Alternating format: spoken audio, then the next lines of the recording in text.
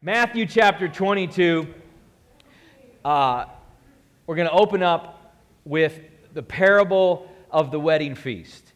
And Jesus was famous for telling parables, right? Stories. Because as we all know, a good story captivates our attention. It helps us when we hear a good story to be able to relate, to draw concepts out of that. And let me just point out, this isn't my message today, but let me just point out that Jesus was the master communicator. He was the best communicator. In my opinion, when I was in business, I did a lot of speaking, been in ministry and speaking. I've studied communication for over 20 years of my life. I've studied great communicators in the secular and in the church world, and from everything that I can draw out, there's never been a greater communicator than Jesus. Never. The way he told stories, the way he spoke to people, the way he appealed to people's hearts, and the way he shared messages that would transform lives. And so when we see these parables, there's so much that we can draw out of these stories. They're not simply just stories. There's deeper meanings behind these stories that Jesus is implying. Sometimes Jesus comes along and he gives explanations of the parables and what things mean. And a lot of times we'll see these parables are also filled with prophecies that later we can see come true. And that's actually going to be the case in part of this today that I'll show you. But this is the parable of the wedding feast. So let's read verses 1 through 14 in this, and we'll dig in. Jesus answered and spoke to them again by parables and said, "The kingdom of heaven is like a certain king who arranged a marriage for his son. And then he sent out servants to call those who were invited to the wedding. And they were not willing to come. And he sent out other servants, saying, 'Tell those who are invited, see, I have prepared my dinner, my oxen and fatted calf, and are killed, and all things are ready. Come to the wedding.' But they made light of it and went their ways, one to his own farm, another to his business, and the rest seized his servants, treated them spitefully, and killed them. But when the king heard about it, he was furious, and so he sent out his armies, destroyed those murderers, and burned up their city. And then he said to his servants, 'The wedding is ready, but those who were invited were not worthy. Therefore, go into the highways, and as many as you find, invite them to the wedding.' So those servants went out into the highways and gathered together all whom they found, both bad and good, and the wedding hall was filled with guests. But when the king came in to see the guests, he saw a man there who did not have on a wedding garment. And so he said to him, 'Friend, how did you come in here without a wedding garment?' And he was speechless. And then the king said to the servants, 'Bind him hand and foot, take him away, cast him into outer darkness. There will be weeping and gnashing of teeth.'" And then this last verse is where I want to draw particular attention to today. We're going to talk about this whole parable, but this last verse says, "For many are called, but few are chosen." Many are called, but few are chosen. So, turns out that I'm actually going to be starting today a two-part message series that I'll finish next week. And the title of this is Knowing You're Called. Knowing You're Called. And I think that this is one of the greatest discoveries that I have found in the Scriptures and in a relationship with God, is knowing that He has called me to a purpose and really settling that in our heart. When we discover that we're not merely here to take up space, to exist, or, God's going to take us to heaven, but we're just buying time until we get there. When we really discover and gaze into the Scriptures and get the revelation that there's more to it than that. That God truly has actually called us to a glorious purpose that He wants to accomplish in and through our lives. Folks, when that happens, and I'm not talking about, I've got a project to do or I've got an assignment. I'm talking about a holy calling, a divine calling that originates in the heavens and not in this world. When we discover that, when God breathes that truth into our life, into our heart, it settles our soul in a way that nothing else can. And when we don't know that, when we are fighting that, or people are unsure, they're searching and seeking, but there's really this sense of doubt, uncertainty in their heart about the fact that God, who loves them, has called them and called them to something incredible. When there's that doubt and uncertainty, a person lives their life in a way where they're really never grounded and secure in their footing, in their ability to walk this life out with strength, purpose, and peace. And I think that's why God goes so far in the Scriptures to speak about calling, to speak about purpose, is because He knows, since He's created us, what we need and what He's created us with needs for. And one of those needs is to settle this question in our heart that God has called me to a purpose. To settle this thing so that our soul can reach a point of rest and security, knowing that that is the case, that it may become a driving force and factor in our lives that literally propels us, that moves us with a force forward toward that destiny that we've just been enlightened to, that God has called us to. I feel like I was so blessed and so fortunate when I first came to a relationship with Jesus, which, by the way, this was really incredible. At Biker Sunday, there's a couple that I've known for years that are at the church that we came out of, and they blessed me with this incredible gift on Biker Sunday, and I didn't know what it was. I opened it up, and it was this little plaque, and framed in this plaque was this card that I had filled out the day that I gave my heart to Jesus. Isn't that amazing? And we used to do those things where when people would come down and give their life to Christ, we'd fill out a card, and there would be a person at the altar like we do. We have an altar team. We don't do the cards the same way now, but we would fill these cards out, and then they would follow up with us for prayer and just to really disciple us and walk through that process. Of course, we do that part too. But this card had all of my information on it, and I've known ever since then, and I've said many times that I got saved. I gave my life to Jesus. I was dead and then alive in the summer of 2002. But I never knew the exact day until this last Sunday.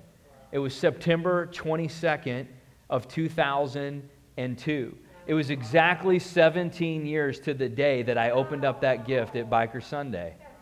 Isn't that amazing?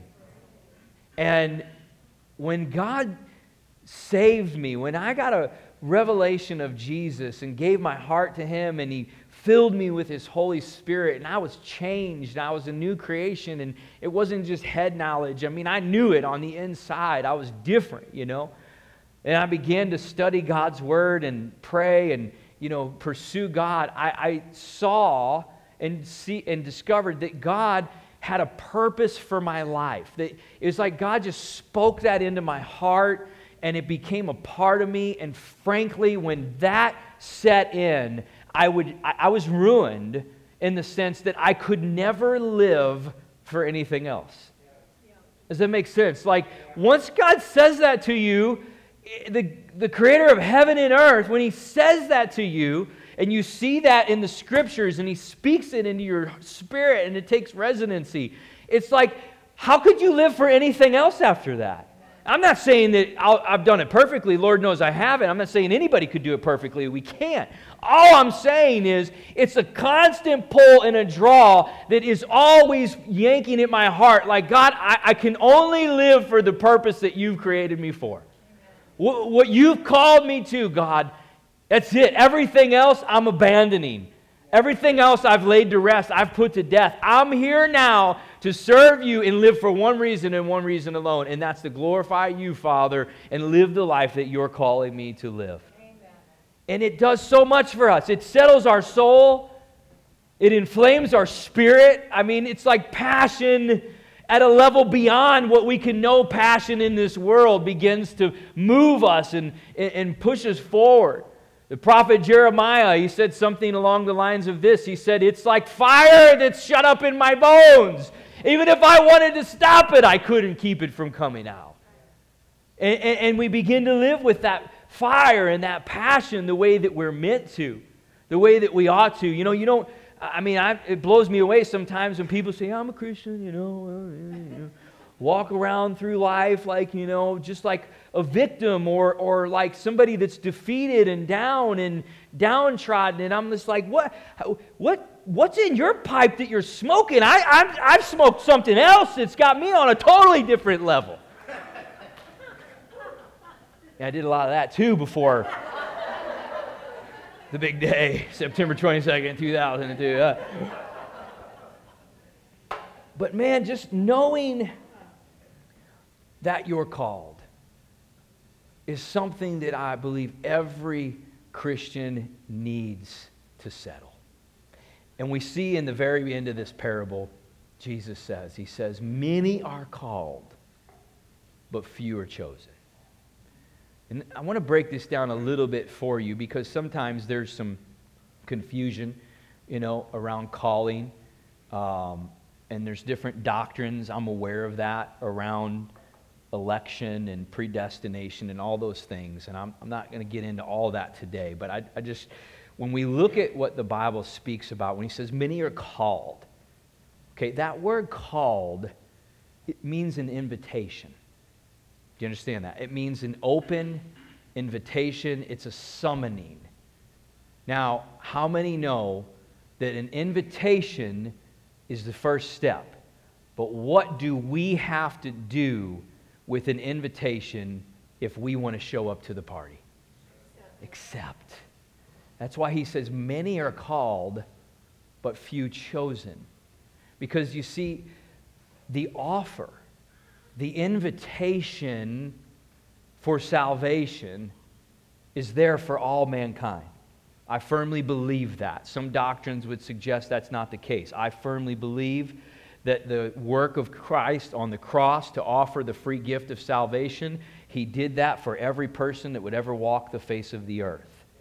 At the same time, he gave us a will. He gave us the ability to choose. God didn't make us where he forced us to choose to love him. He gave us an opportunity to respond to his glorious invitation. And might I just add, it's the greatest invitation to the greatest party that you're ever going to get in your life. I hope you check the box. Many are called, but few are chosen, in the sense that not all are going to receive that gift, are going to accept the invitation and find themselves in eternity with Jesus once they leave this earth. But all have been provided for a way to get there. I know when a lot of time we live out in the country, and so our kids have plenty of room to run and roam around and go out and explore, and we love that. But obviously you can't see them all the time. Sometimes they're in the woods, sometimes they're in the ditches, sometimes they're Lord knows wherever. I don't even know. But we go out and say it's time to eat, or it's time we need them to come in and say, kids, kids, come in. We're yelling, we're inviting, come in, get in the house, guys, it's time to come in. You'll go through this process like however many times, 3 or 4 times, right? And then you think, am I doing it loud enough? Are they, too far away? So then you yell louder and louder. But we figured out the magic trick. Kids, dinner's ready! They come flying out. Lunch is ready! Food is here. It works every time. That's right. So we can extend the invitation, but until they accept and show up, then they're not actually coming in and experiencing the benefits, do you hear me, of what that invitation is offering. And so we look at the parable and we see this story of a wedding celebration. And Jesus breaks this down. This is one of the most fascinating parables, in my opinion, in all the New Testament. I really love this in terms of how God explains the kingdom of heaven and likens it to a wedding feast. And so the first thing that we see is that there's this wedding celebration that's going on. And the king has invited all these guests, and he says, tell them that all of the festivities are ready all of the festivities are prepared. There's a banquet here if they'll accept the invitation that they could come and that they can enjoy. And whenever we accept God's calling, invitation to our lives to first say, become a son, become a daughter, become a part of the family of God. When we step into that, here's one of the most beautiful things that we could come to know. Yes, our life is lived in numbers of days, and there's processes that we will walk out, growth and maturity. But God has made everything available that we need to fulfill the calling that He has placed upon our lives. There is nothing lacking at the banquet table in the kingdom of heaven for those who choose to accept the invitation and become a part of God's family. How freeing is that, really? I mean, to know that I don't have to go manufacture some skill. I don't have to go create some resource that is partially me to go do something that God is leading me to do. Yes, we labor. Yes, God grows us. We have to have faith. But my point is that God has made every resource available that we will ever need at any point in our lives to do exactly what He's called us to do. Philippians 4:19 says, "My God shall supply all my needs according to His riches in glory in Christ Jesus." And so we are invited to this wedding celebration that is a picture of the kingdom of heaven and of God's glorious family. And we see in the Bible that we are referred to, the church is referred to as the bride of Christ. And that Christ, Jesus Himself, is our groom. And so when we come into God's family, we come in as His glorious bride. And we are joined to the Son, Jesus, in relationship in a way where He is the bridegroom. We see that many, many times over. In fact, one of the most amazing pictures that we see is about, in Revelation chapter 19, is about an event that takes place at the end of days when time is over and Jesus returns. It's called the supper, the wedding supper of the Lamb, or the marriage of the Lamb. And that is when Jesus returns and His church is joined together with Him. The bride is ready for the groom, it says. And as the bride, the saints, are wearing white linen garments. Now remember that, because I'm going to come back to that in a minute. But we are clothed in wedding garments to join into this wedding consummation that ushers in the eternal age with our bridegroom Jesus. The point of all that I want you to get is that there is a deep sense of security, a deep sense of understanding God's love for us when we get the revelation and relate to Jesus in this way, where He is the groom and we are His bride. Where we can relate to Him in a way where we see that He loves us and that He is cherishing us and that He is showering us like a groom does his bride with all kinds of great and precious promises and blessings. It's a great place for us to come to see and relate to God in that way. But we see that there's also another character in the story, which is the Father. And the Father represents the Father God. You see, He's throwing this party, this wedding for His Son, and He is sending out all of these servants to go and offer the invitations across the land. Now think about this. These servants represent, even to this day, all of the ministers and prophets since the beginning of the age that have went out and declared the message of God and the goodness of the gospel. They're God's servants, and keep this in mind. Hear me. They're servants, and all they can do is offer the invitation. All they can do is extend the invitation. You see, you and I, when we come into God's family and He uses us to share the good news with the rest of the world, We are like these servants. All we can do is offer an invitation and speak about how great the acceptance of that invitation can be, but we could never force someone to accept the invitation and come. You can't save anyone. You understand that? You cannot save a human heart. It is not in your ability to do that. You're like the servant. I'm like the servant. We're the ministers, the prophets, sharing the good news, sharing the invitation.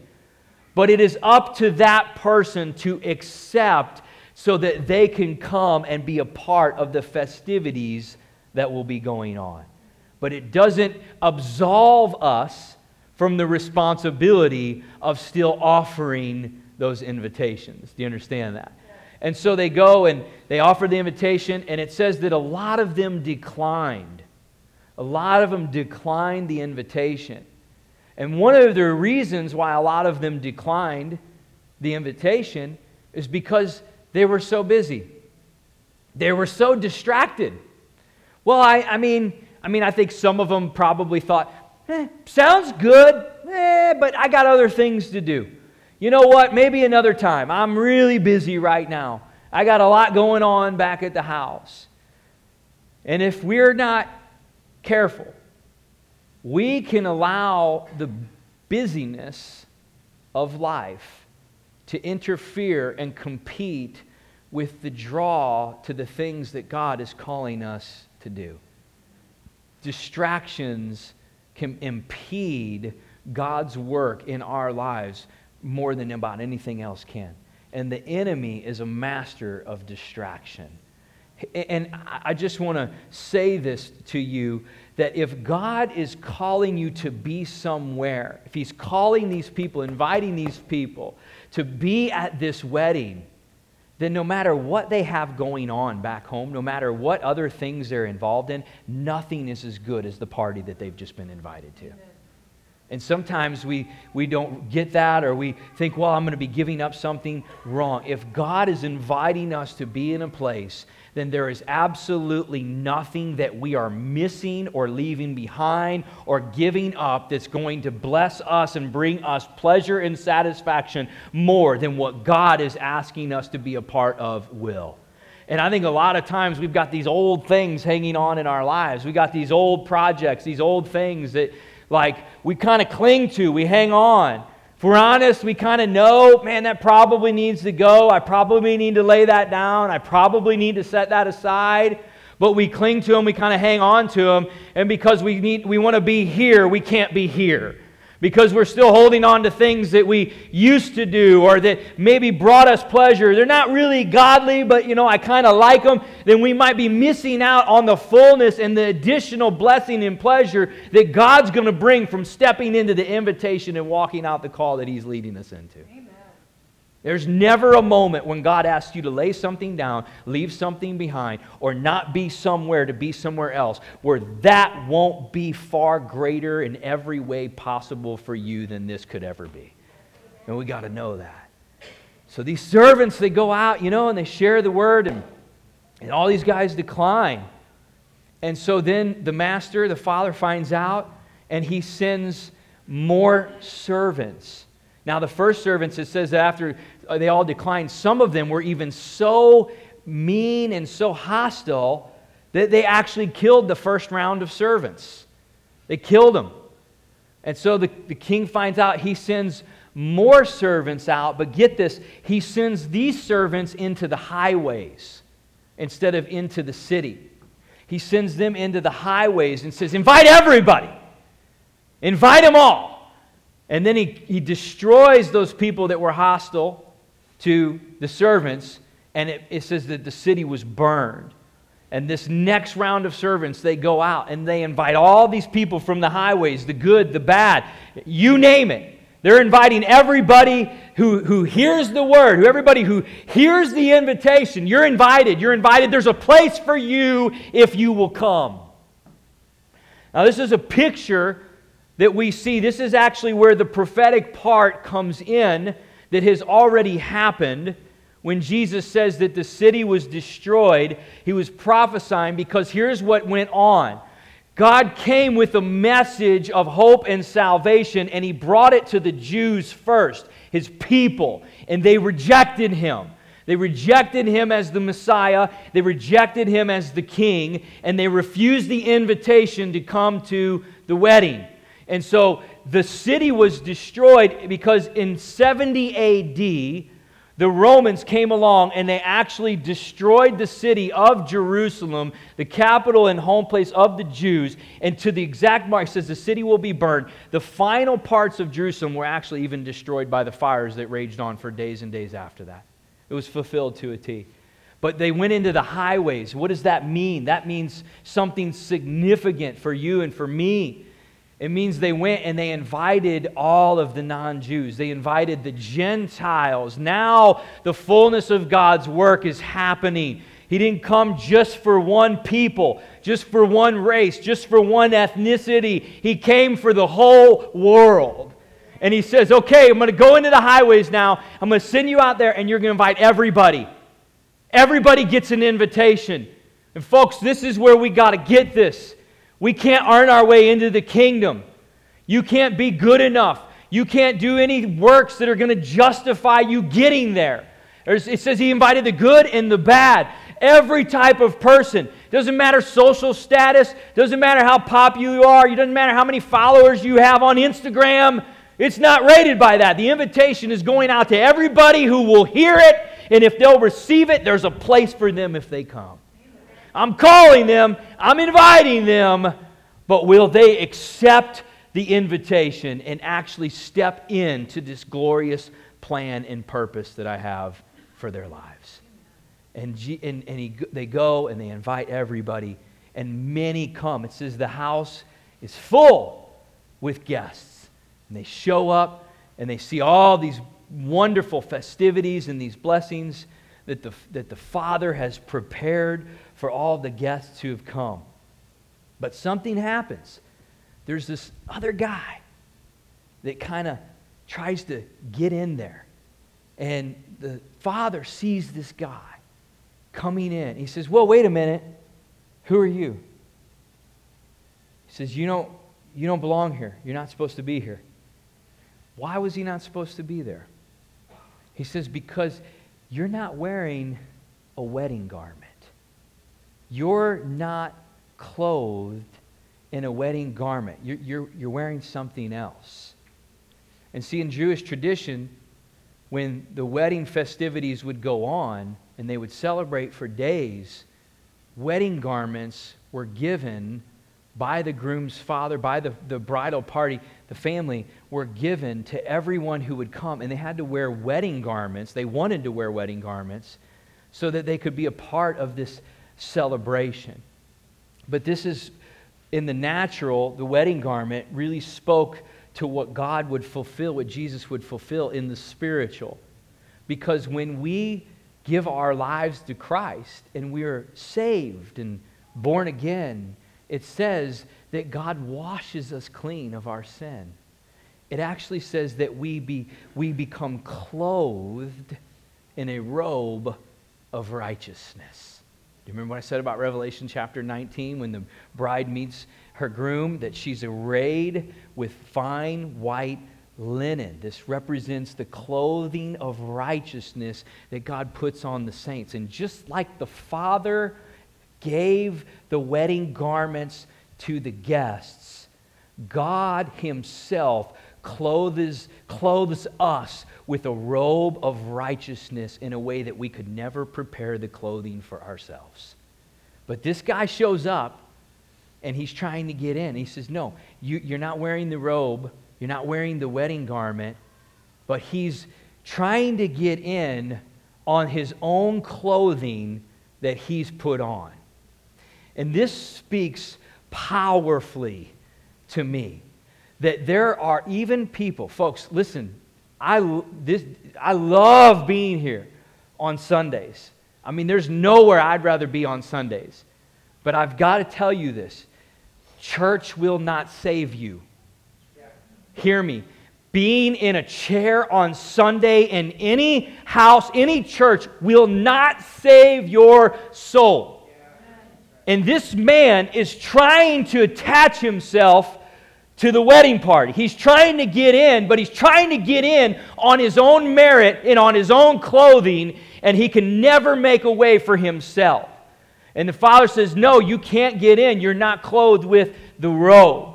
And even the Pharisees, they tried to follow the letters of the law so closely, to follow the rules, that they could actually find their way, that they could produce a righteousness of their own by their own works. And Jesus came along and blew that whole thing out of the water and said, no, it can never be done. It can never be done. And you can never put on the clothing that you need to put on. Only through me. I'm going to put a robe on you. I'm going to clothe you. And I'm going to put on a robe of righteousness that you will wear. And when you do, you will be a part of the wedding festivities and a part of my family. But this guy's trying to get himself in. He's trying to attach himself to this by the merit of his own doing. And listen, we have to come to the place, every one of us, and many of us have, but we all must come to the place where we recognize our own depravity, as a human born into this world in sin, that there's absolutely nothing that we can do to save ourselves. And that we have no ability to do works, to do things, to do deeds, enough of them, or do them well enough, or execute them well enough, where it's going to be able to punch our ticket so that we can get to the place we want to be after this life. It's absolutely just a free gift of grace. It's something that Jesus came and made a way for so that all who would call upon His name would be saved. And I think this is possibly a strong statement, but I do believe that even in churches all over our land, there are people who haven't figured this out. That there are people sitting in chairs on Sundays in churches across our land that think because they're going through the motion and they're doing the deed that their ticket to heaven is coming. But they've never surrendered and given their heart to Jesus, and they're not wearing a robe of righteousness. It's the best place in the world to be broken and to realize our absolute utter dependency upon Jesus for everything that we need. Only in that place will we truly be able to trust, cast all of our worries upon Him, because we have absolutely no confidence in ourselves to produce any clothing that can get us into anything that God is calling us into. He's calling us. He's offering an invitation. And He's saying, listen, it's an invitation. Will you accept? I'm offering this. Have you given your life to Christ? Have you surrendered to Him in a way where He truly has come in and become Lord of your life? Not a convenient church relationship. Not something that makes you feel good on Sunday when you leave and wears off on Monday. That is not what I'm talking about. A convenient thing where we feel like, okay, I'm checking that box. I'm talking about total surrender, where God radically changes your life, flips everything upside down, and you realize, oh my gosh, I'm a sinner and I'm never going to get to heaven unless Jesus saves my soul. And then He comes in, transforms you, and then begins to lead you down this glorious path of calling, of purpose, of destiny that He's created you for. That He alone can empower you to fulfill. And so next week, where I want to go with the second part of this is, when we talk about calling and invitation, we can speak of it on a general level, and we can also speak of it on a very detailed level. Meaning, what am I called to do right now in my life? Am I called to move to this city? Am I called to start this business? Am I called to be in this relationship? And if we can settle the general, the big picture that God's called you into His family, it's only by establishing that we can ever begin to know the details of all the things that God is calling and leading us in through different seasons of our lives to walk out. Are you with me on that? And many of us ask those questions all the time. What's God leading me to do? What's He calling me to do? And I promise you that there are answers for that. That there is direction for that. God is very concerned with directing our path in a way where we walk out everything it is that He's called us to do. But it's before you can know, what am I called to do, you have to first know, yes, I'm called. Does that make sense?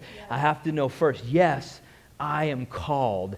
And that settles things in my soul. I've accepted that invitation. I've now become a part of God's family. I am filled with purpose. And now, what it is that He's calling me or leading me to do at any given point in my life, I'm going to find only in relationship with Him. And I only have a relationship with Him if I've showed up to the party. And I can only show up to the party if I'm clothed in the wedding garment. And I'm only clothed in the wedding garment if the Father and the Son Himself have put that garment on me, by knowing that I could never produce a garment myself that would get me in. Does that make sense? Amen? Amen. Father, we just thank You today. Lord, in Jesus' name, I want to invite our team to come back up here, worship team. And while they do, I just want to ask you, if you're out there today, man, have you settled this in your heart? Have you settled this, that God has extended an invitation to you and that He is calling you? Come, be a part of something glorious, something extravagant. Let me put a robe on you. Let me usher you in, and let me help you be a part of the greatest festivity that you could ever know. You see what's going on back there at home? What's going on back there in the fields? What's going on back there in the streets? None of that compares. None of that compares to the stage that God has set for us and that He's calling us in to be a part of every day in our lives. Being a child of God, filled with purpose and destiny, knowing we are called, causes us to live without doubt, without uncertainty. So many people today live in a perplexed state, doubting their salvation, doubting their acceptance from God, thinking they aren't worthy. All these different things that I believe the enemy is behind and responsible for. Man, he wants to drive us out of that place of assurance of knowing that we're called. If he can disrupt that, then he can disrupt the very place of peace in our soul that God Himself has said we are meant to live with. Let's settle this thing today, once and for all. Am I called? Am I chosen? Am I a part of God's family? And as we continue into next week, talk about more of what that implies and what that means for me here in this earth. If every head could just be bowed and every eye closed, just ask you, if you're here today, you say, look, Pastor, man, I don't know. I don't know that I can say I'll be with Jesus in heaven if I left this earth right now. I live with doubt. I live with uncertainty. Maybe I'm kind of trying to earn some things, trying to do good enough. I don't know. If that's you, I want to lead you in a prayer today to open your heart, turn everything over to God. Turn everything over to Him and let the Holy Spirit come in, invade your life, change everything about you, and help to lead you into the person that He's created you to be. It's a free gift of grace. And Jesus is extending the invitation to all right now. Many are called. Few are chosen. Not all will hear and receive. But I pray today, if you're hearing that invitation, that you accept. If that's you, on the count of 3, I'd just like to lead you in a prayer. I want you to raise your hand so I can see who you are while the heads in this place are bowed and the eyes are closed. And maybe you're in a place where you've walked away from God. You've went down a different path. You've kind of taken a different direction. You were walking with Him, but you got away. You got into a different path of your own. And it's not leading you anywhere. You know it. It's coming up empty at every turn. And if you're honest, you know the only answer is to get back to walking with Jesus. If either one of those are you, I'm telling you right now, God will change your life forever today if you allow Him to come in. He won't force it, but if you'll open your heart and let Him come in, He will change everything today. If that's you, on the count of 3, would you raise your hand, and I will lead you in a prayer. Father, speak to them now. Draw those hearts right now, Lord. 1, 2, 3. If that's you. Yes, sir, I see your hand. Yes, ma'am. Yes, sir. Yes, ma'am. Just for a second. 4. Is there anybody else? If you put your hand up, you can put it down. I saw you. Is there anybody else? Say, Pastor, man, it's time. It's my time today. I'm ready. I want to turn my heart over to Jesus. I'm done with this life, this world, this doing this thing on my own, this uncertainty of where I'm going to be after this life. I'm done with that. I need Jesus, and I need Him now. If that's you, one more time, would you raise your hand today? Yes, ma'am. Yes, ma'am, I see your hand. God bless you all. Now join me in this prayer. Father, in Jesus' name, I just give my heart to you today. Lord, I accept your invitation. I hear the call, but I'm stepping into it, Lord. I'm receiving it, and I want to be a part of everything that you have for me.